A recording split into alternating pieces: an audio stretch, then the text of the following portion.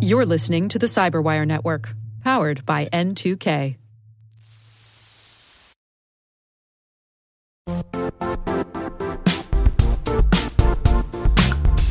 The IT world used to be simpler. You only had to secure and manage environments that you controlled. Then came new technologies and new ways to work. Now, employees, apps, and networks are everywhere. This means poor visibility, security gaps, and added risk. That's why Cloudflare created the first-ever connectivity cloud. Visit cloudflare.com to protect your business everywhere you do business.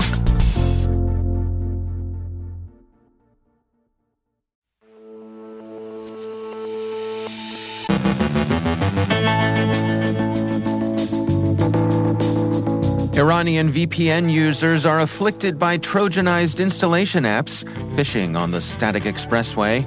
No-name hacktivist auxiliaries target NATO. Yesterday's flight outage appears not to have been caused by a cyber attack. The Royal Mail is disrupted by a cyber incident. Carol Theriault thinks Meta needs to step up their game when blocking financial scams. Our guest is Mark Sassone from Pinpoint Search Group to discuss why cybersecurity may no longer be a candidate-driven market. And HR fishbait dangles raises, and some employees bite.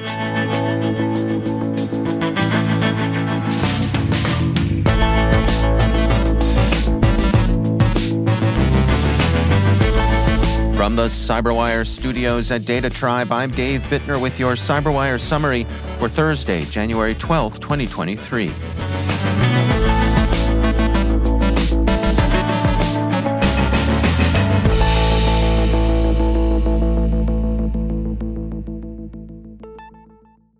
Bitdefender has reported that Trojanized versions of VPN installers are staging Second Eye, a monitoring application on victims' devices.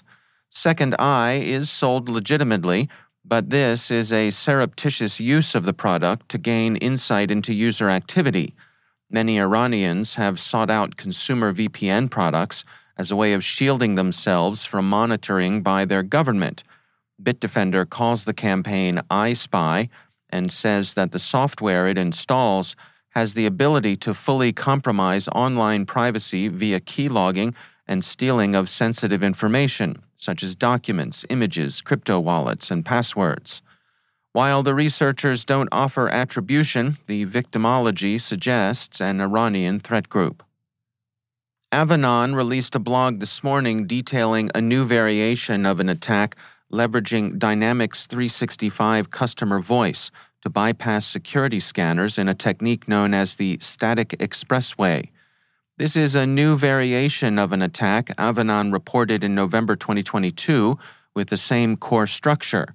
Hackers use Microsoft Customer Voice to send a notification to the end user appearing to be from the service, when in actuality a malicious phishing link is on the site. This variation does not send a notification of a voicemail like the November version did. Rather, an email is sent appearing to be a fax shared on SharePoint, said to contain particularly sensitive or confidential information. If the end user clicks on the link in the email, they'll land on a page with a link to preview or print the document, which leads to a legitimate customer voice URL. Linked in the Click Here to Print button is what appears to be a OneDrive login screen, but in reality is a credential harvesting page. Sentinel-1 describes a Russian hacktivist auxiliary campaign against NATO organizations. The group bears the paradoxical name No-Name 05716, we'll call them No-Name for short. The group is known to have been active since March of 2022, and it specializes in DDoS. The hacktivist group deploys these attacks against websites it regards as important to countries that have been too friendly to Kyiv and too critical of Russia's war against Ukraine. And that means NATO, No-Name, is looking at you. Its operations are similar to those of Killnet. Indeed, some of the two groups' targeting has overlapped. Sentinel-1 says that No-Name has been responsible for the action against the Danish financial services sector that Reuters reported earlier this week. The threat group has also been active against campaign websites associated with the upcoming Czech presidential election. No Name seems to be a genuine hacktivist auxiliary and not merely a front group for a Russian intelligence service. As the report points out, Sentinel Labs has identified how the group operates over public Telegram channels, a volunteer-fueled DDoS payment program, a multi-OS supported toolkit, and GitHub. There is a mixture of profit with the patriotism. The group represents an increased interest in volunteer-fueled attacks, while now adding in payments to its most impactful contributors. So, if Sentinel-1 has it right, and they probably do, expect more of the same. Hacktivism for profit looks like an incipient trend. The U.S. Federal Aviation Administration grounded all domestic flights early yesterday morning after an outage of the Notice-to-Air mission system, that's NOTAM. A technical failure appears to be behind the approximately 90-minute outage rather than the work of nefarious actors. The FAA initially reported the outage at 7:15 Eastern Time Wednesday, saying they were working to fully restore the NOTAM system with the order of a pause to all domestic departures until 9 a.m. Eastern Time. An update an hour later resumed departures at the Newark Liberty Airport in New Jersey, as well as the Atlanta Hartsfield-Jackson Airport in Georgia, due to air traffic congestion in those areas.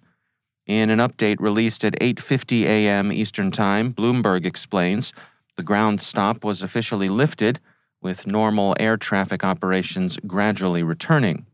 The New York Times reports that a later update from the FAA revealed that the preliminary investigation linked the outage to a database file that was damaged. The Wall Street Journal writes that Canadian provider Nav Canada saw an outage in their NOTAM system as well just after 10 a.m. Eastern Time, which was restored at roughly 1:15 p.m. Eastern Time. While the cause for the Canadian outage has not yet been identified, according to the New York Times, a spokeswoman for Nav Canada, Vanessa Adams, said that she did not believe there was a connection to the FAA outage, despite the coincidence. Mail service in the UK has been disrupted by what the Royal Mail is calling a cyber incident. Computing explains that it's being called an incident as opposed to an attack because the Royal Mail is still investigating and is unsure of the cause behind this week's problems with its IT systems. The National Cybersecurity Centre, Britain's NCSC, is aware of the incident and is investigating. And finally, it's the time of year when many companies inform their employees of raises or other changes to their compensation. Criminals are using this to shape their fishbait. Proofpoint describes the form the fishbait is assuming, stating, "With bonus and salary reviews coming up, threat actors know it and are using these lures for social engineering." On January 10, 2023, Proofpoint observed emails with phishing links purporting to be from human resources and utilizing bonus and pay raise lures. So be on your guard, workers of the world, and HR. Now might be a good time for a little bit of that human touch.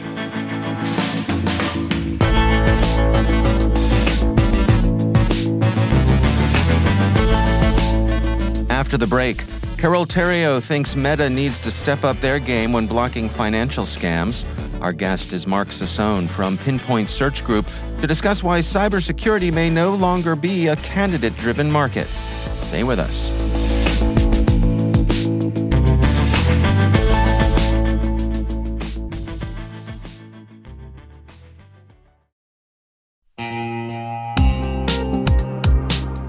Managing the requirements for modern security programs is increasingly challenging and time-consuming. Enter Vanta. Vanta gives you one place to centralize and scale your security program. Quickly assess risk, streamline security reviews, and automate compliance for ISO 27001, SOC 2, and more. You can leverage Vanta's market-leading trust management platform to unify risk management and secure the trust of your customers. Plus, use Vanta AI to save time when completing security questionnaires. CyberWire Daily listeners can get $1,000 off by going to vanta.com/cyber. That's VANTA.com/cyber.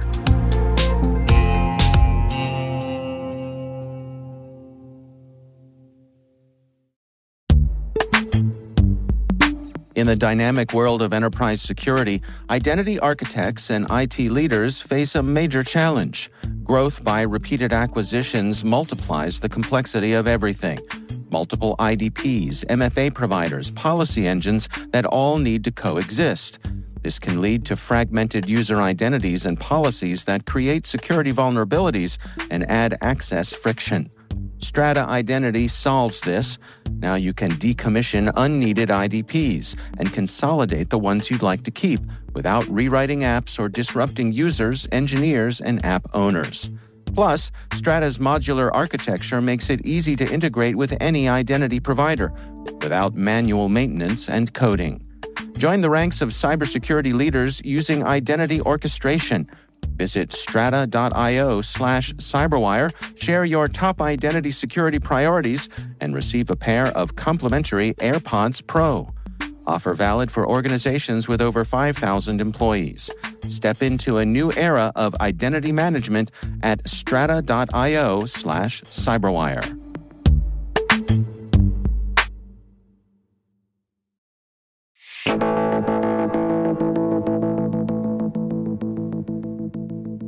We are facing greater economic headwinds and with that, uncertainty in the job market.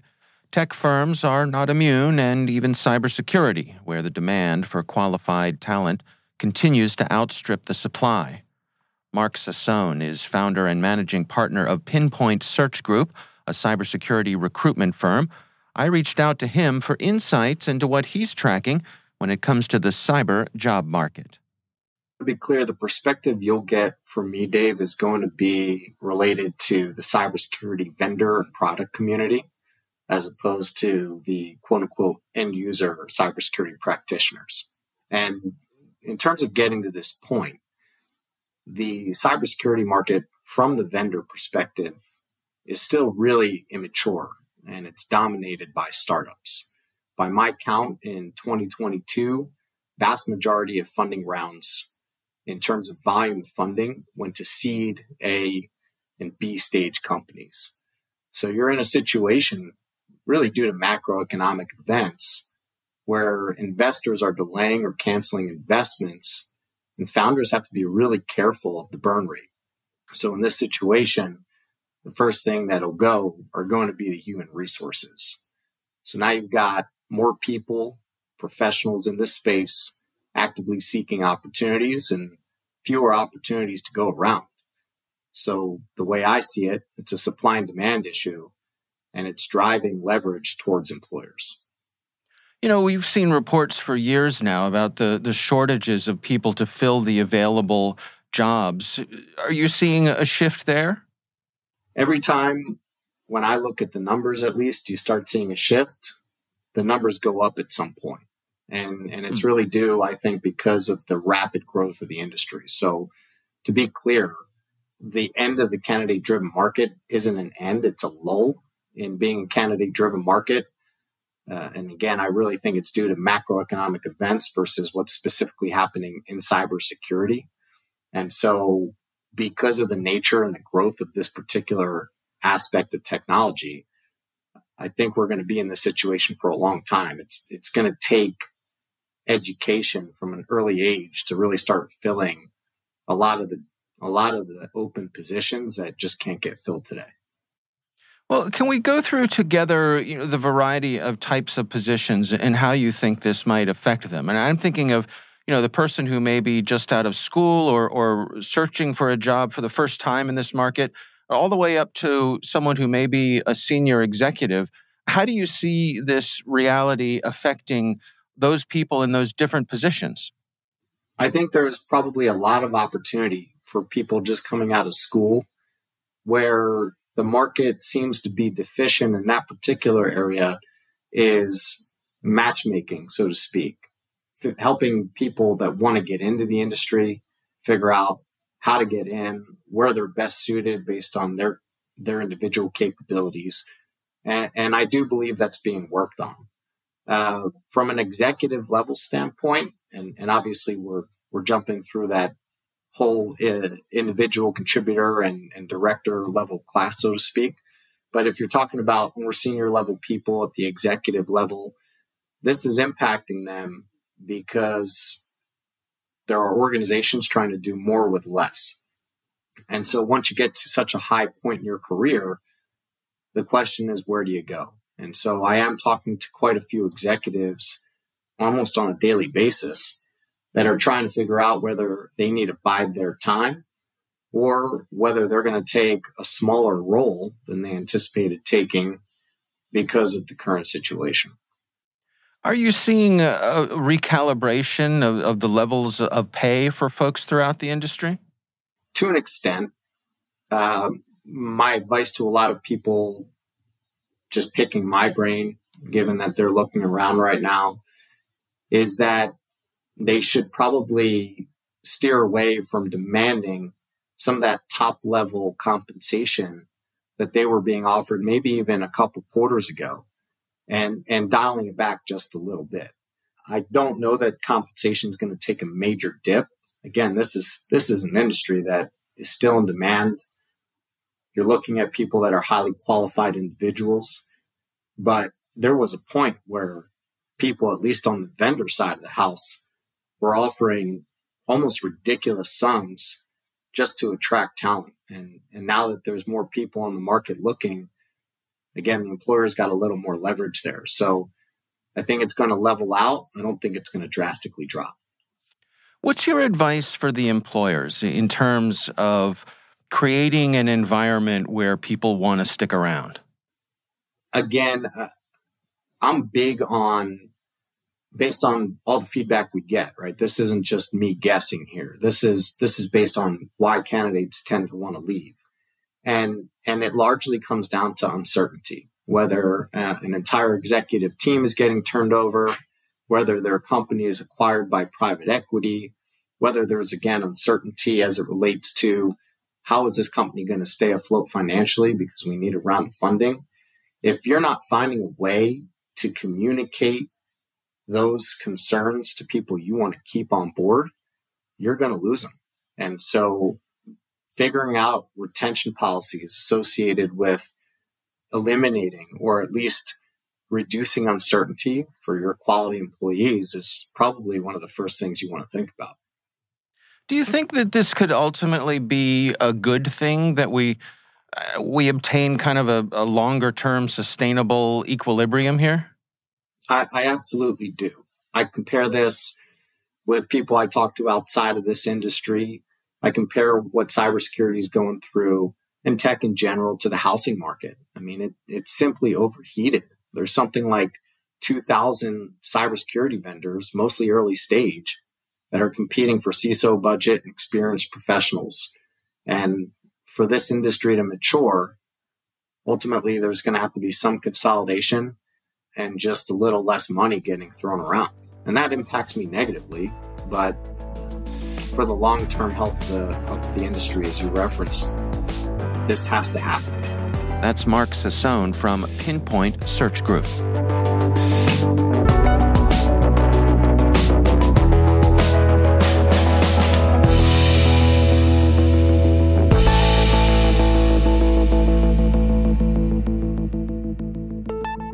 Financial scams are everywhere online and especially on social media these days. Our UK correspondent Carol Theriault thinks that Meta in particular needs to step up their game when blocking financial scams.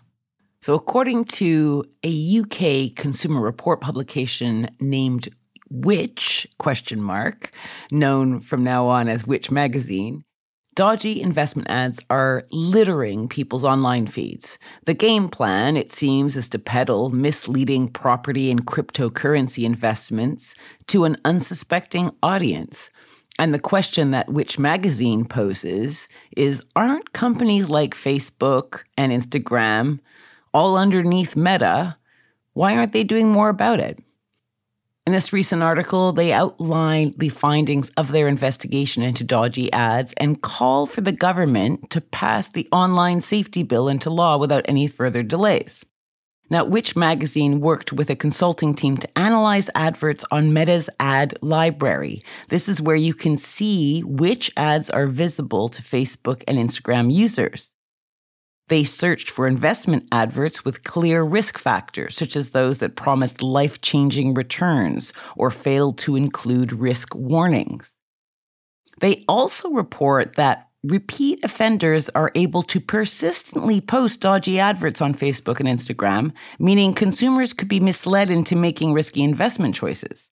And in the worst cases, obviously falling victim to fraud. One very concerning collection of adverts they found was for a piece of software called Tesla. Not Tesla, but Tesla ER. They spotted 20 different Tesla adverts, and each raised 8 serious risk flags, such as not having any risk warnings and promising sensational returns. When one of the Which magazine researchers clicked on the ad, they were prompted to enter their contact details, and within an hour, they were called by a representative of the company and pressured to set up a trading account amid claims that its sophisticated algorithm plays the trade with an 87% success rate. Of all the investment ads that they looked at, Which state that at least half were either peddling investment products or were crypto ads offering impossibly high returns without clarifying how they might be obtained. And Which also found a small number of adverts for binary options, a form of trading banned in the UK back in 2019. The FCA has previously warned that any firm offering binary option services is probably a scam. But here's the big thing. They say in their article, quote, "If a consumer group and another charity can design algorithms to uncover these adverts, then tech giants should be able to create effective systems to do the same job on a bigger scale." And I don't think I could agree more. Boo-hoo if it's difficult to become a monolith in the technology industry and not do your utmost to block the dodgier ads. Surely a sliver more of your fat profits could go to that. This was Carol Theriault for The Cyberwire.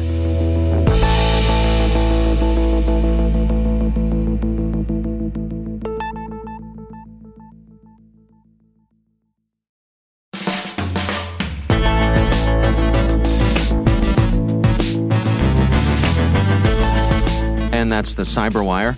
For links to all of today's stories, check out our daily briefing at thecyberwire.com. The Cyberwire podcast is a production of N2K Networks, proudly produced in Maryland out of the startup studios of Data Tribe, where they're co-building the next generation of cybersecurity teams and technologies.